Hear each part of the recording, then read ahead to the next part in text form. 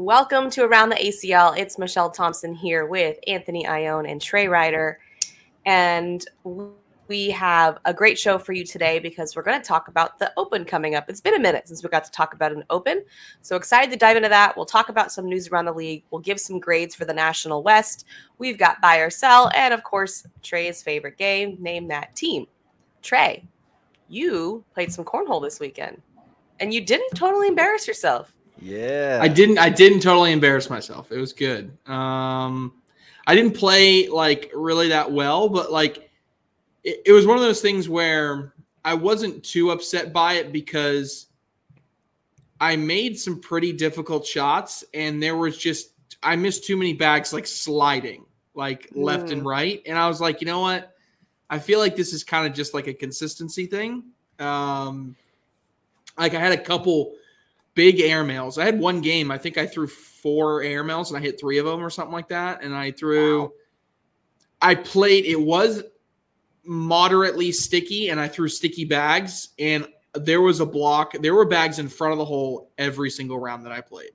So I felt like I controlled it. The only issue I ran into was like, there were some instances where like I'd go to clean up the block and I'd have a good shot. And then like, wide open slide shot for 3 points or 2 points, and I just push it left. It's like I had too many rounds in which I missed too many bags to the left of the hole, which created bumpers, and that was the issue. So like I had a couple good slide around bags, I had a couple good airmails, a couple good pushes, but I just need to get better at sliding bags in the hole. Now, I think it was your tweet. You said it's been 2 years, right? So I actually looked back. So after I tweeted that, I actually said, you know what, I need to look. And I looked at the phone number that I received, because you'll get a text from an ACL, number. And I had subbed in one game in November of 2021. I subbed in a game for somebody in an HQ blind draw because I happened to be here and then they needed somebody. And then before that, it was like early-ish 2021. Yeah. So it was about 2 years. Crazy. Yeah, not bad. So it was not bad. And I was nervous. Yeah. I was nervous. Like there's no reason for me to be nervous. And I was absolutely like, oh gosh, like I'm playing. So like it's a different beast. It's a different beast when you play just kind of a pickup game, then you go into like a singles tournament that, counts. So but isn't that dope, man? I mean, that nervousness that you felt, like when was the last time you felt that kind of like, competitive nerve? Probably 2 years. In a while, right? Yeah. I think I love that feeling, man. I don't get that from very many things. The competitive nerve, that just like the competition burn in your stomach. I love it. That's what gets me coming back. That's what gets me. I get a version of that when we go to do an event sometimes, right? Because it's almost like I'm excited, I'm anxious, I'm ready to go. I want to get this going. I want to execute, that kind of thing. It's not exactly the same.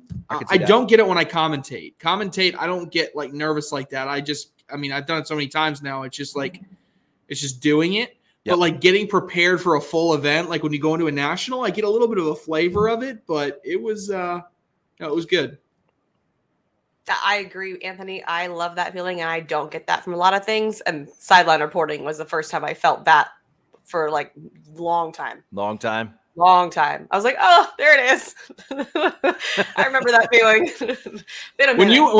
When you did sideline for the first time for us, did you expect to be that nervous, or did it hit you like, oh wait, I'm actually nervous? No, I think it was like in line with my expectations because my nerves had nothing to do with the cameras, the mic, none of that. It had to do with feeling unprepared. Like just feeling like I don't know these players very well. I don't have enough questions logged in my brain. Like I'm being thrown in situations I've never done before, but it had nothing to do with the actual camera stuff at all. But it was like not feeling prepared. I don't like that. I don't like to not feel prepared. So it was like, oh my God, what if I just run out of things to say and I'm live? Yeah. Like that's going to be really bad. Michelle doesn't like to be unprepared, but she signs up to do Around the ACL with me when I run the run-up show. And Surprise! No, but this is yeah, something. that's what we're talking about today. You got 3 minutes.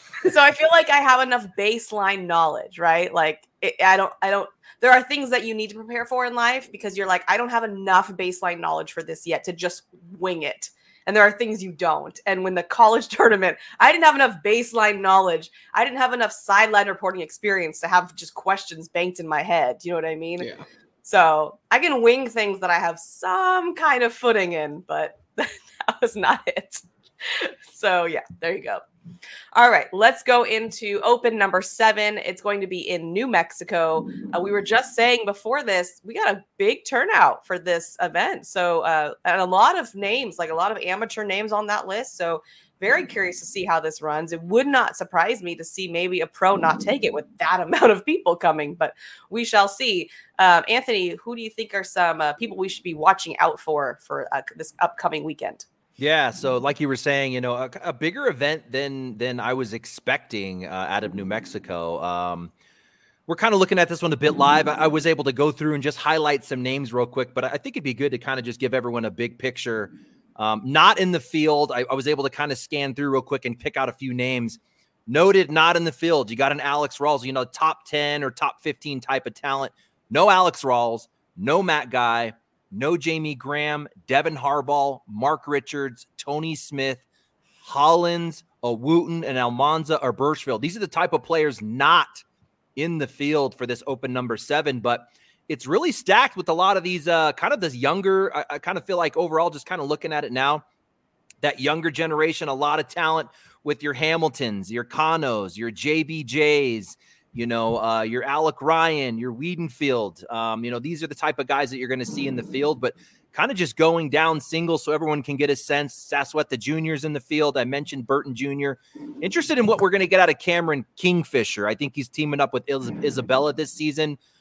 I've caught a few of his matches. I was pretty impressed at what he could do. He's definitely going to bring that same carpet, dirty style game that Isabella is going to give us. I think he could be maybe a top 50 player. So I'm excited to see what he does. The reigning champ, we mentioned Hamilton, Kano. We've got a Sammy Soda in this one. Probably one of the best amateurs out there, alongside maybe a Caden Allen. This is a kid that could come out and maybe win the whole thing. Wouldn't surprise me if he did. Maybe not on the map nationally, but certainly in that region of, you know, Texas, Oklahoma, just kind of that area over there. This kid can ball. Tanner Halbert, Kamba, I was surprised to actually see Halbert on this list. The guy just doesn't get out much, you know, with the kids, with the job. I can see Kamba kind of being the one going, hey, let's go to this open. You know, what do you think? And Halbert being like, all right, well, let me see what I can work out. But those guys are going to be in your field. Probably one of the more veteran ones I'm just kind of seeing in the field. I see a Modlin. I see a Windsor. So they're going to bring a lot of high value talent. Bubenheim coming out from Florida along with Frazier, Batson, Ryan Smith in the field. I see Fillingham here. Talking to her a little bit in Myrtle Beach. I think she's set up to have a much improved season this year, and watching her play, her numbers definitely show the same. Wouldn't be surprised if we see a Fillingham in the top 6, maybe in women. So excited to see how she comes out. Philip Lopez is coming out, even though Richards is not. I mentioned Caden Allen, a guy who I think he's won every single bracket this season and opens that he has been at. We'll see if he continues that. Grindersleeve's going to be nice. Ricky G kind of in that area. Zaft is in, but Hadley is not. That was interesting. Bob Vonch, Getty can be nice. Ty Lopez, Voyer coming out of Cali. Again, I think another one of those players that could be improved this season. So looking to see what he could do at this open number 7. You're going to have both Foreman and Creek Killer. Turpin making it out. Nico Morellis coming out with a different partner. We can talk about that a little bit when we get into doubles, though. Nate Stevens, Alex Hicks. Where is Alex Hicks at this season? You know, he won 3 open singles last season. Nothing really much yet here for the 2023 season and on a lot of our top 10 lists. So where's Alex Hicks and what do we get from Alex Hicks? So really interested to see if he can make a run here at open number 7. Borja Finley, Felix Vargas, also on my watch list. I got to see him in Myrtle Beach. I think he might surprise us. I wouldn't be surprised if this guy came out and was a top 30 guy, someone that wasn't on anybody's radar. Mike Ferreira, Danny Seals and Yeti Irwan. And then to kind of wrap up my list in singles, Caleb Franklin. And I already mentioned Kingfisher. That kind of wraps up what I was kind of keeping an eye on for singles. What do you think, Trey? Yeah, so I'm going to do singles and doubles at the same time. We'll go back to you for doubles. So cool. I'm going to just cheat. Yeah, I think that's cool, guys. You just go ahead and do your thing. Michelle, let's hear your top singles and doubles to watch. You go, Trey. You run the show however you want. Yeah, so I agree. I agree. There's a lot of names on this list that I don't know, which means it feels like one of those opens that kind of, an amateur comes through and takes down. That's just generally how these usually play out, right? Is because, so the pros may end up running into each other, and it is what it is. I got a Caleb Batson sticking out to me as someone who really finished the open season strong at the end of the year last season, and I'm looking for him to kind of have one of those breakout performances. Trey, yeah. I was just going to say that last, I think it was Open 16 that Batson won. It was right towards the end. Could have been the last one. I have not seen Batson better than he was in that Open. I don't think anyone was going to beat him that day. That is the Batson. He was my favorite player his rookie season to watch the entire season. And I just don't feel like the same I don't know what happened, but if that same Batson that we saw at Open 16, 15, whatever it was, comes out this weekend, I agree he could win the whole thing. But that's the Batson I look forward to see play. 100%. I was really excited to see him play. In particular, Caden Allen, someone that we're going to see again. He'll be a pro next season. He's just someone that's got all the talent in the world to be. Could even be a top 5 player. I mean, he's really that good. Yeah. Yes. I think top 15 at worst. He has the upside of a top 5 player. That's just how good I think he is. I really like on doubles the Cheyenne Bubenheim Jeremy Frazier partnership. Yeah. I think that one is going to give a little bit of. I think it's just going to be interesting, right? Because I think that the more I think about it, that chemistry kind of aligns a little bit, right? And I think it's something that. Just because if people remember, Bubenheim and Frazier were both on the Woodchucks last year. And so they kind of developed a little bit of team chemistry. I believe Frazier may be on that team again this year. And so I think it's an opportunity for, them to play, kind of be a sneaky team that nobody's really thinking about, but one that I think has a chance to make a really deep run. Going through my list, Matthew Creekiller and Jacob Foreman, I felt like have almost in a way been forgotten about by some people, right? It's like, oh, wait, these guys are really good. They were a top 10 team last year. They were really dominant. They made a broadcast. Like, they're still really good, right? There's a reason that, they were talked about so much last year. You talked a little bit about Jordan Kamba and Tanner Halbert. I think that one's going to be an interesting doubles pairing. I think they were very close, maybe not very close, but I think there was a chance, at least in the offseason, that Kamba and Halbert would have ended up being doubles partners for this season. So seeing them again at an open and see how they perform may give us a little indication. Is that something in the future that these two think about? Is that something that's, maybe in line? I don't know. Right. It's just something that came across my mind. Gavin Cano and Fisher Hamilton, a team that won an open last year. We've been talking about Gavin Cano. We know what Fisher Hamilton can do. Can they kind of put it all together? The one thing that's interesting is now is that this team isn't one that can go under the radar anymore. This is a team that has to be looked at with, superstar level potential. And does that add a little bit additional pressure to prevent them from playing loose like they did last season? And the last one I think that's worth talking about for me real quick is just Sammy Soto and Justin Burton Jr., a duo out of Texas.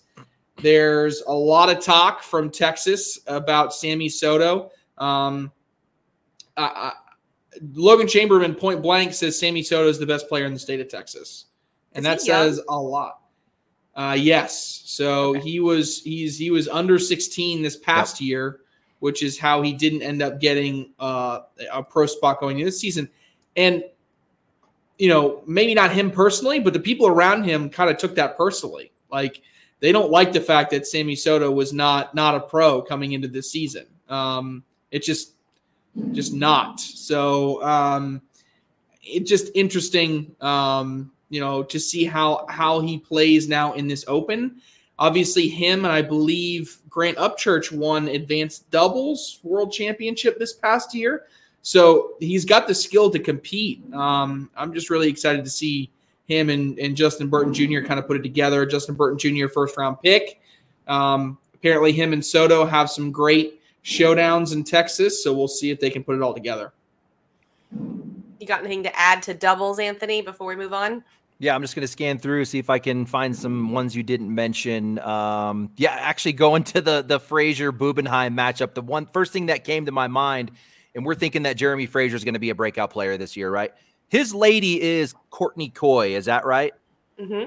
Okay, yeah, so they're together. I don't know, man. If my lady was as good as Courtney Coy and loved cornhole like I better be a top 20 player. Like, I would be gangster on the board if my lady was as good as Courtney Coy. So, yeah, I agree. That one will be interesting. Just kind of going through the rest of them here. I saw Bob Vonch and Ian Cripps on the list. I mean, you talk about just from the demographic standpoint. I think Bob Vonch is maybe upper 50s, and then you got Ian Cripps. I think he's the youngest player in the league, if I remember correctly. So that's what's cool about cornhole. Isn't that awesome? Isn't that awesome? I love that one there. Ryan and Soprenet looks fun. Obviously, Soprenet needs to hold her side down if they're going to make a decent run, which she can. I saw Nate Stevens and Nico Morelos on here. That's an interesting one. Nate Stevens, again, one of the most underrated or, just overlooked players, I think, in the league. And then Nico Morelos just had that weird season where he was a top guy in all categories. So, hey, that would be fun if those guys came out, both of them, and said, hey, here we are. I know you guys overlook us both, but as a partnership, watch us doing work. Again, I go back to Alex Hicks, and this time he's with Windsor. I know Windsor's been moving around a little bit with partners, but we're going to get Windsor and Hicks here at Open 7. Win it. Why wouldn't they win it? I mean, they're in my top 10 as a doubles team. They're top 10 individually. So Windsor and Hicks win this thing. I mean, why not? Kind of finishing it up here. The last one I mentioned, Ferreira and Shibner. So Shibner kind of came on my radar in Myrtle Beach. I think out of the draft, that was one of the best lines. I think that was just accidental. Shibner don't like it. I don't like it. Yeah, I don't like it. But what's awesome is he could literally, shut me up completely because he's showing that he is that talented. He's showing that, maybe that pick wasn't as crazy as it sounds. So him and Ferreira also making a comeback, finishing school with his master's degree, focusing on cornhole quite a bit. So they could do some work, that partnership as well, Mish. All right. Well, let's move into news around the league.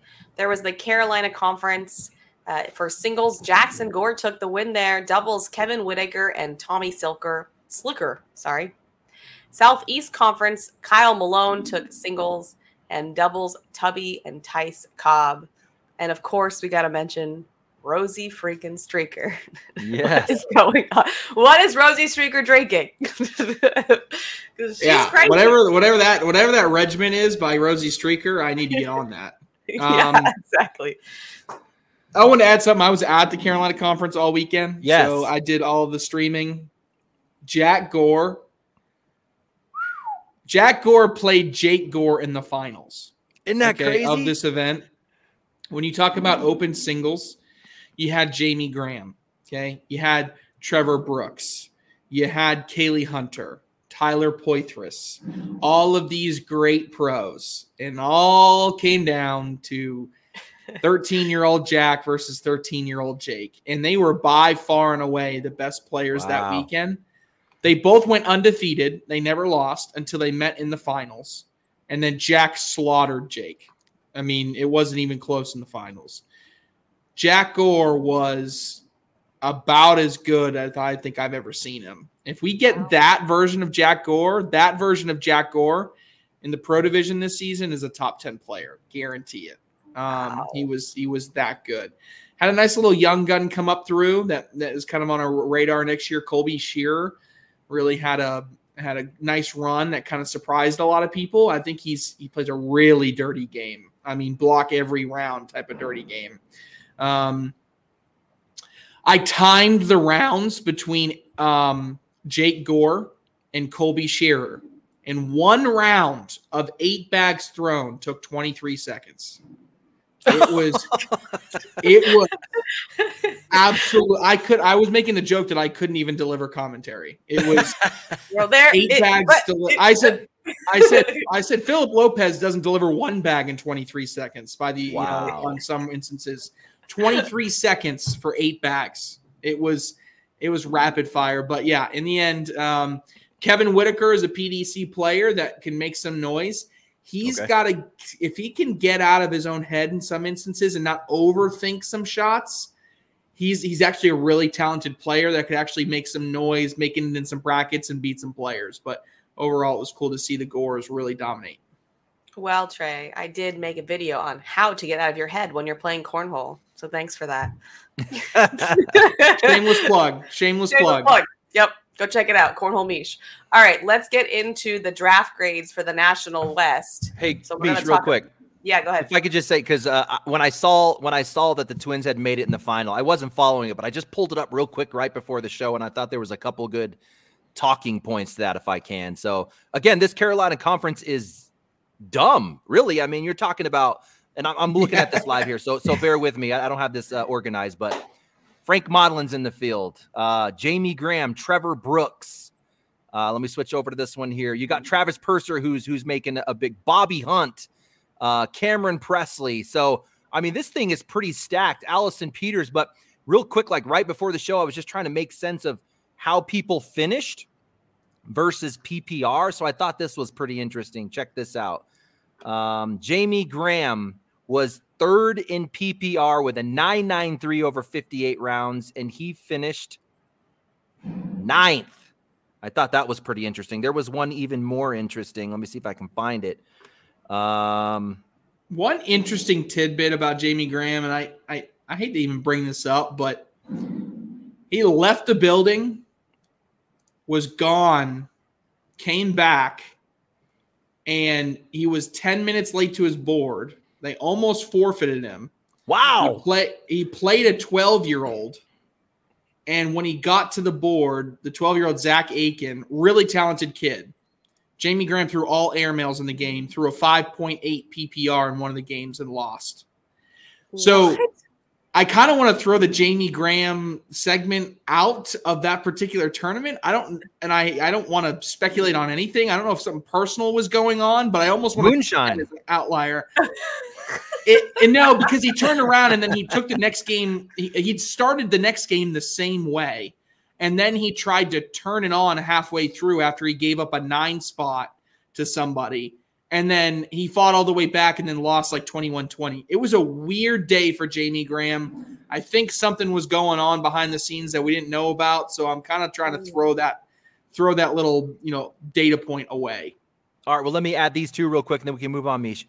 Your number 1 and your number 2 leading PPRs in bracket B, Frank Modlin and Slicker. Modlin number 1, he finished.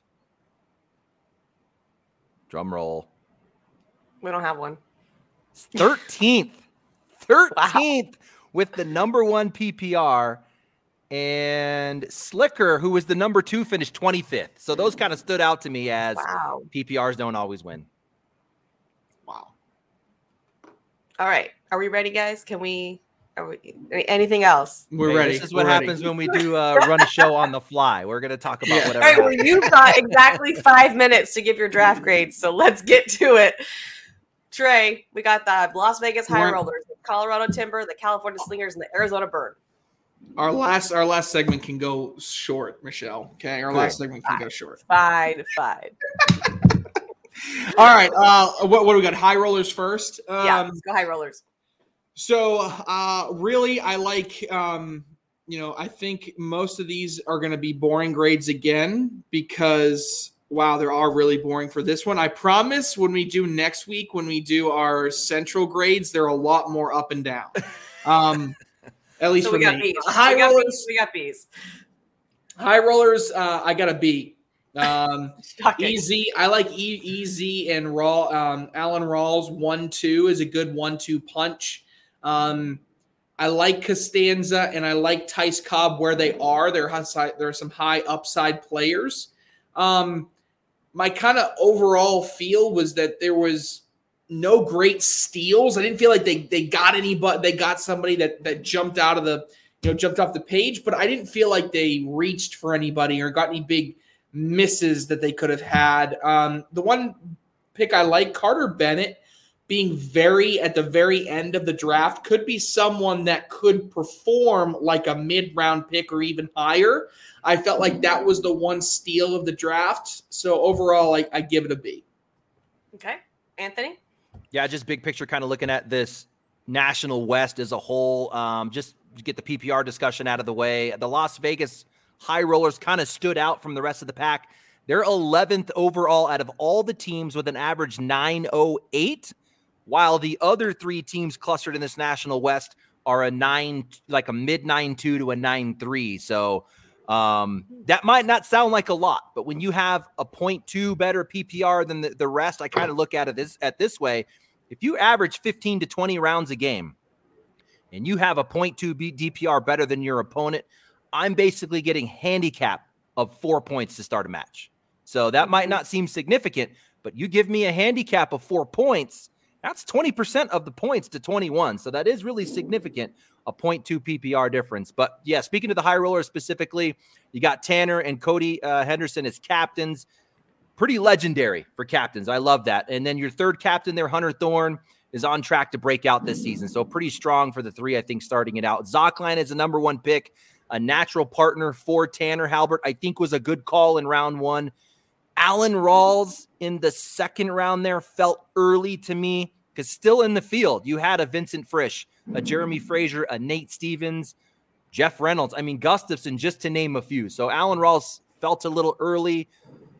But you've got Tanner Halbert as a Florida captain, putting a lot of value in a fellow Florida player in Alan Rawls. So, and it could pay off. I mean, Alan Rawls could turn out to be a great pick and was great in Myrtle Beach. What do you got, Trey? What do you think Alan Rawls was ranked last season? Gun to your head, you got to give me a guess. 59. 45. Okay.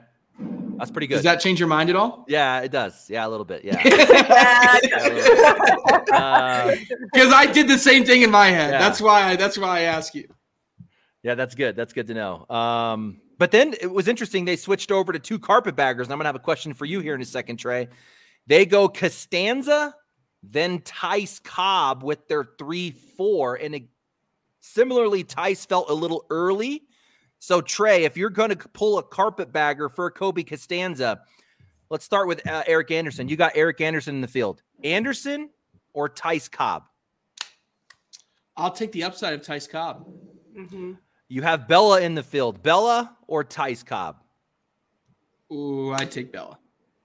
And then the last one that kind of shot off the page to me here, Brandon Jones, who was a top 20-something player last year.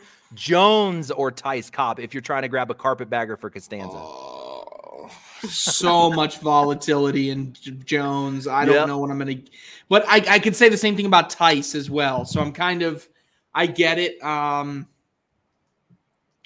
might take Jones. I like your point. Okay. So, yeah, I was just kind of trying to make a point there that maybe Tice was a little early, but maybe he doesn't. I mean, it could be just depending on how you're looking at it. J. Dot in the 5th round I thought was a good pick, and there's a good reason why. Cody isn't an easy partner to play with, and Cody's going to his expectations of his partner is going to be high, and he's not afraid to vocalize that. So you can't just stick anyone with Cody Henderson and expect them to be successful. I think that J. Dot was picked in the 5th round specifically to partner up with Cody. We'll see if they actually do that when we get into it. Hector in the 6th round might be the biggest value pick of the entire draft. We'll have to see how he does this season, but I think he might be the biggest value pack of the whole draft. Overall, I think they're 5 through 10. They go Dotson, Hector, Seals, Singleton, Fillingham, Lippard. I think that was all pretty good. 11 through 13, I'm not feeling that so well. But overall, I'm thinking a B to a B minus, Mish. All right. Colorado Timber. I gave him a B plus. I like this one a little bit better. Frank Modlin and Vincent Frisch, a 1-2 punch, I thought was a good, solid start.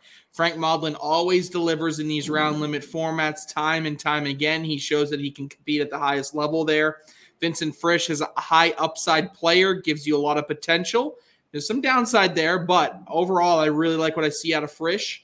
I think there's a lot riding on Austin Slowbaum, Eric Anderson, and Tyler Parent having bounce back years. If you take this a year and a half ago, this seems like a slam dunk A to A plus draft. Fast forward 18 months, there's a lot riding on Slowbaum, Anderson, and Parent. You have to have better production compared to last year coming up this year. I think Sisson was too early. I know I've heard a lot of good things about Byron Sisson, but I just felt like he was too early of a pick. You could have got him later. Whether or not his talent is there is one thing. I'm saying he's available in the next round, in my opinion. So just something I thought was a little bit high. I like the value late. Overall, I give a B plus. Anthony, agree? Disagree? I'm pretty close. Just kind of big picture, regional bias, bag branding. And it really reflects the captains. The captains are all over the board, right? 3 different brands, 3 different regions. It shows in their team. 8 different states, 10 different bag brands. So really, really broad in that spectrum. I agree with you on the 1-2 punch. I don't hate Frisch in the second round. Some people might be like, who's Frisch? If you look nationally, we know who Frisch is. Coming out of the PDC, I think that that's going to be a good pickup for them. Slowbaum, too early in the third round, in my opinion. I was kind of looking at it. I'm like, was that Modlin pulling for that early pick? Is that Holland pulling from like a regional bias? Or is that Hissner saying, go grab my fellow Titan bag brother? So there's 3 different things that could have pulled Slowbaum in there in the third round. I thought he was a little bit early. You mentioned Anderson and Sisson and the breakout. I think Anderson does have that breakout season. I think he is going to break out this season. So I think that he was a good pickup where he was at. Late, Matt Allen, second to last pick, could be a really, really good pickup for them. And they might end up using him quite a bit more. You know, you think my last pick and my second to last pick, I might not use them that much in my teams. I think they end up using Matt Allen quite a bit. B plus for that one, Mish. Same. All right. How about the Cali Slingers? Be gentle. A boring old B for the Cali Slingers there. Michelle hates my very vanilla grading system, but it's tough. I mean, it's tough. It's different when you have an NFL draft. It's like so many concentrated picks. It's like you can say this was a terrible 3 picks out of 7. That's a bad draft. Here, it's just so many. I love the first pick. Great first pick, but with Alec Ryan, a slam dunk. Anthony had him number 1 overall as a prediction. So to get number 1 overall anywhere but number 1 is a great idea, right? Yeah. Travis Purser, I don't know how much I'm ready to say it's a reach. I mean, I like what I'm seeing out of him, but I just think he's available later. Like one more round. I think it's a smidge of a reach. Look, you got McClem and Peters way late in the draft. What in the world is Dalton McClem doing on that draft board that late? Right? It doesn't make any sense. Look at Peters too. Those names shouldn't have been available. So I got a lot of great value out of those 2 later in the draft. But just a bunch of different question marks, and how certain players would perform. Doesn't mean they're necessarily going to be bad, or doesn't necessarily mean they're going to be good. I just don't know. And so because of that, I kind of have to wait in the middle. I'm going to give an overall B. Anthony? Yeah, you mentioned Ryan, and he was coming in as the hot player for the draft. Does he stay that way, though? Does he stay that hot? I think is going to be the question. I think he does. I mean, I've been talking to him quite a bit. He's pretty focused on his craft. I mean, he's really into working his craft, and it's a very unique style that he plays. Motivation is there daily to become better. So I think he does stay hot, and I think he's worth the first round pick. You mentioned Purser in the second round. that could be a brilliant pick by the end of the season. But I agree. I think that he's maybe available there in the second round. Could they have waited on him? But I think that he's second round worthy from what we're seeing him, but he's kind of right on the cusp there. Sassuetta in the third round, I think is available in the fourth round. Just kind of moving here. Bracy Blanton, what do you guys have on this guy? I know he's a high PPR guy, came through the qualifier and the gauntlet, but do you know anything about this kid? Just that Wally loves him. Yeah, Wally loves him. That's all I know. Loves Bracy Blanton. So I don't have a ton too. I know he's solid. I've seen him play a little bit. Solid player. That goes back to my question though, right? My question, that's a big question mark for me. I don't know if that's a really good pick or not a good pick. Right. Allison Peters was third to last pick. I think that she was a really good pick. There was only one other player with a higher PPR from her pick to the end of the draft. So over 40 picks, she was certainly she was the second highest PPR. So certainly a good pickup for them. And to note, there's 4 players on this team that made it in via the pro qualifier. That's about double what we would expect with 16 teams. So you're going to get grit. I think you'll get a grit from these type of players that have made it through that qualifier. So I was like a B to B plus, Mish, on the Slingers. All right, last one, Arizona Burn. What do you got, Trey? A boring OB. Boring OB again. Michelle hates me so much. B for boo. 1-2 punch of Holland and Reynolds is a great start. Yes. Derek Holland, from what I saw this weekend, he was unbelievable in doubles. I'll put it this way. They lost in the finals. They got double dipped. Josh Holland was not good. He kicked Azuka. That's how frustrated he was. And you don't see Josh Holland get frustrated outwardly. But Derek Holland was locked in. In a way, I think they should have won doubles. They were up 18-4 in the finals of game 1 and gave up 18 straight points and then lost 21-5 in the second game. So it just fell off. But Derek Holland, super consistent. Jeff Reynolds is one of those sleeper picks. He's going to be great. I love that 1-2 punch. The Burn got their guy in Moses Zezweda. They got their guy, but Zezweda has to stay hot. He was hot last year. He's got to stay hot in the round limited format. So he's just one of those guys that did he peak and he's got to come back down, or is he someone that's now emerged as an elite level player? So I like these early picks. I thought they could be really good steals, but I don't love the late round picks. And so because of that, I drop off a little bit of the grade there at the end. Love the first half of the draft, not so much the second half. I give him a B. All right. Anthony. Yeah, captains. So Zaft, Hadley, Lopez, all Arizona, all Ultra.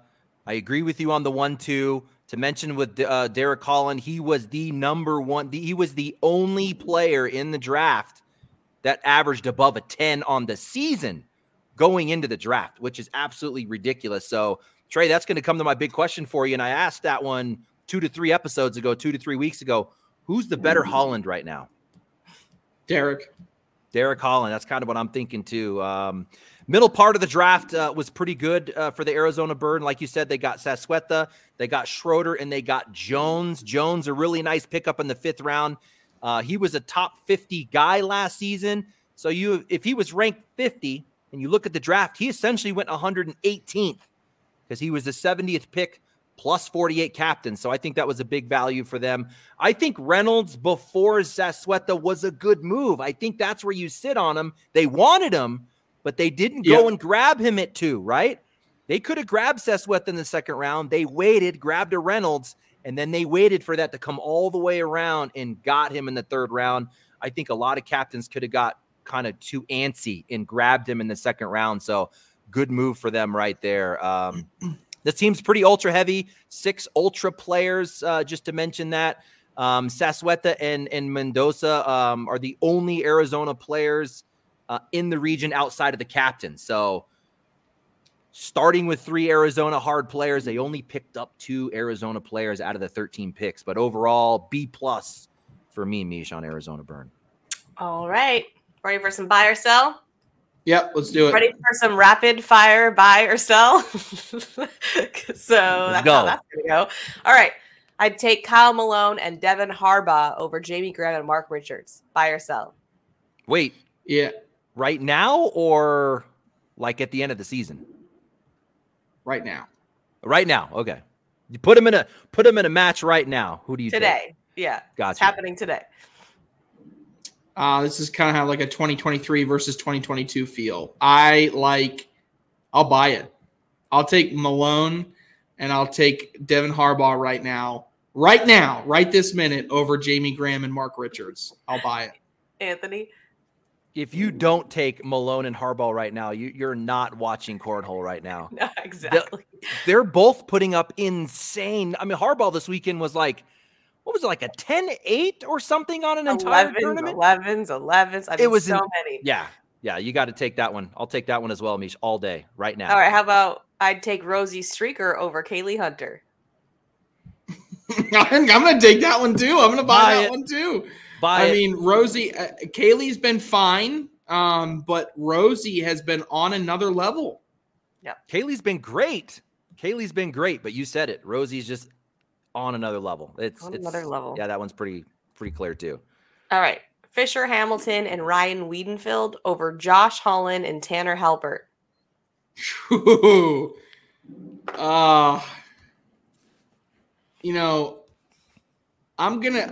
I'm gonna sell it.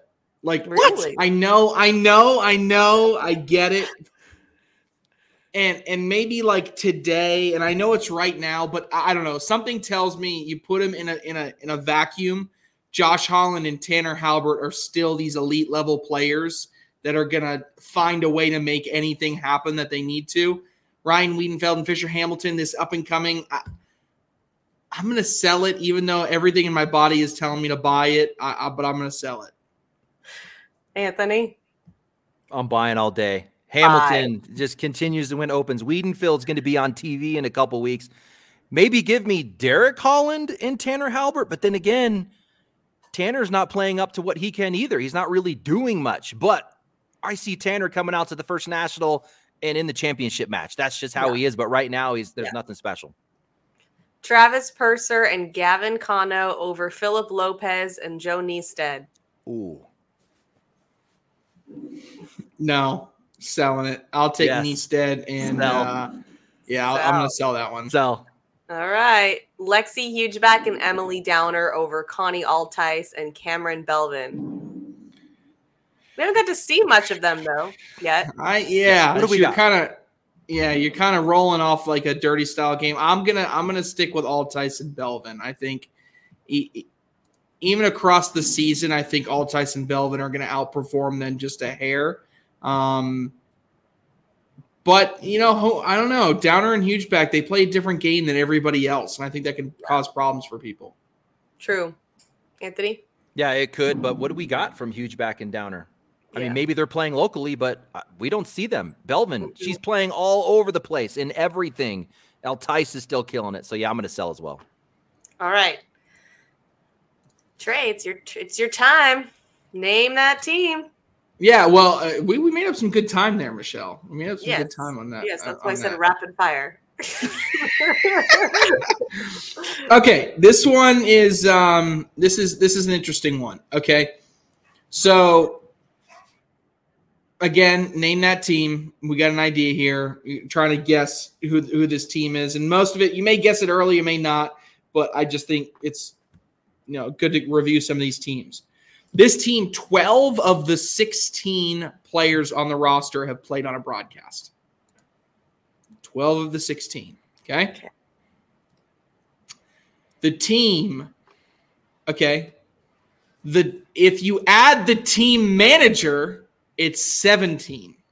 What? Wait, what? Team manager. Oh, okay. Okay. This team has 1, 2, 3, 4 seniors on the team. Oh my goodness. Okay. Team has that many seniors. If you add all of the ACL titles for everybody on the team, this team is top 3 in total ACL titles. All right, I got to guess just because there was one clue that kind of gave it away, I think. Is it too Take a soon? guess. Kentucky take a Colonels. guess. The Kentucky Colonels. Yeah. What Okay. gave it away? Who's the manager? Lunsford. Josh Oh. Lunsford. I was trying to remember all the I can't remember all the manager names. That's crazy. McGuffin dropping all those. That was when he went all airmail with the slide rights, right? Yes, it is. Yes. That's exactly what it is. Yes. So players, Oh my Matt Guy, Damon Dennis, Jim Glasscock, Brett Guy, Tom Gustafson, Bob Vaunch, Dave Sutton, Sam Finley, Nate Voyer, Kimberly Glass, and Scott Schultz and Whitney Martinez, all with that level of experience. I mean, that's a lot. That's a big number. And the next stat I was going to give, this team has 0 rookies. Yep. 0 rookies on the Kentucky Colonels. And you talk about ACL titles, add them all together. Anytime you have a team that has Matt Guy, Brett Guy, Damon Dennis, and then throw in guys like Bob Vaunch, even a Sam Finley who's got some titles, they have a track record of winning at the highest level and winning on a consistent basis. So the Kentucky Colonels, we're going to review it next week, but they actually get my highest draft grade out of any other team. And like I said, we'll talk about it next week, but I just really like what they put together. They put together a great mix of veterans, and I think they're trying to show that you don't have to have these rookie young guns, these carpetbag throwers to be successful per se. But overall, I really like the team. Did you hear Damon's trade request on our Baggin' and Braggin'? Oh, yeah. No, I didn't. What did he say? Oh, he used our show to ask if he could get wanted Drew McGuffin. McGuffin. Like he put it out there. I think Meese was like, all right, I'll broker that for you. Let me make Yeah, some like deals, I can make that happen. That's awesome. All right. We got hot takes, and we're concerned you might have the same one, so let's hear it. Trey, you go Yeah, first. no, I want to hear Anthony's first. Okay. Okay, Anthony going first. Before the show, we were kind of just, bullshitting a little bit. We kind of felt like we might have had the same hot take, but we weren't neither one of us was willing to give a little bit. So, yes, my hot take is going to be the Open in doubles. Burton Jr. and Sammy Soto win Open number 7. We had the same hot take. We knew it was gonna happen. Dang it! That means do I have to choose? Do I have to change my mind now? Yeah. So mine's gonna be Caden Allen and Philip Lopez. So what's your doubles team, Trey? If you have to pick a different one, since we. Oh gosh, I have to pick a different hot take now. All right, fine. Pick a doubles team. I'll Pick a do doubles it. You know team. what? I'm gonna go. He's going to go Sammy and singles. I'll go Sammy and singles. Oh, I knew it. I knew it. Fine. Okay, you want to? Where's my prove it shirt? Right. All this talk out of Texas, all this, greatest thing ever. Right, Sammy Soto. Yeah. Fine. You know what? I'll take him. I'm taking Sammy Soto in singles. Prove it. Prove it. Right. That's all I gotta say. I'm done. No pressure. Mic drop on that note. All right, that's all we got time for. Enjoy all the cornhole this weekend in New Mexico, and we'll see you next time.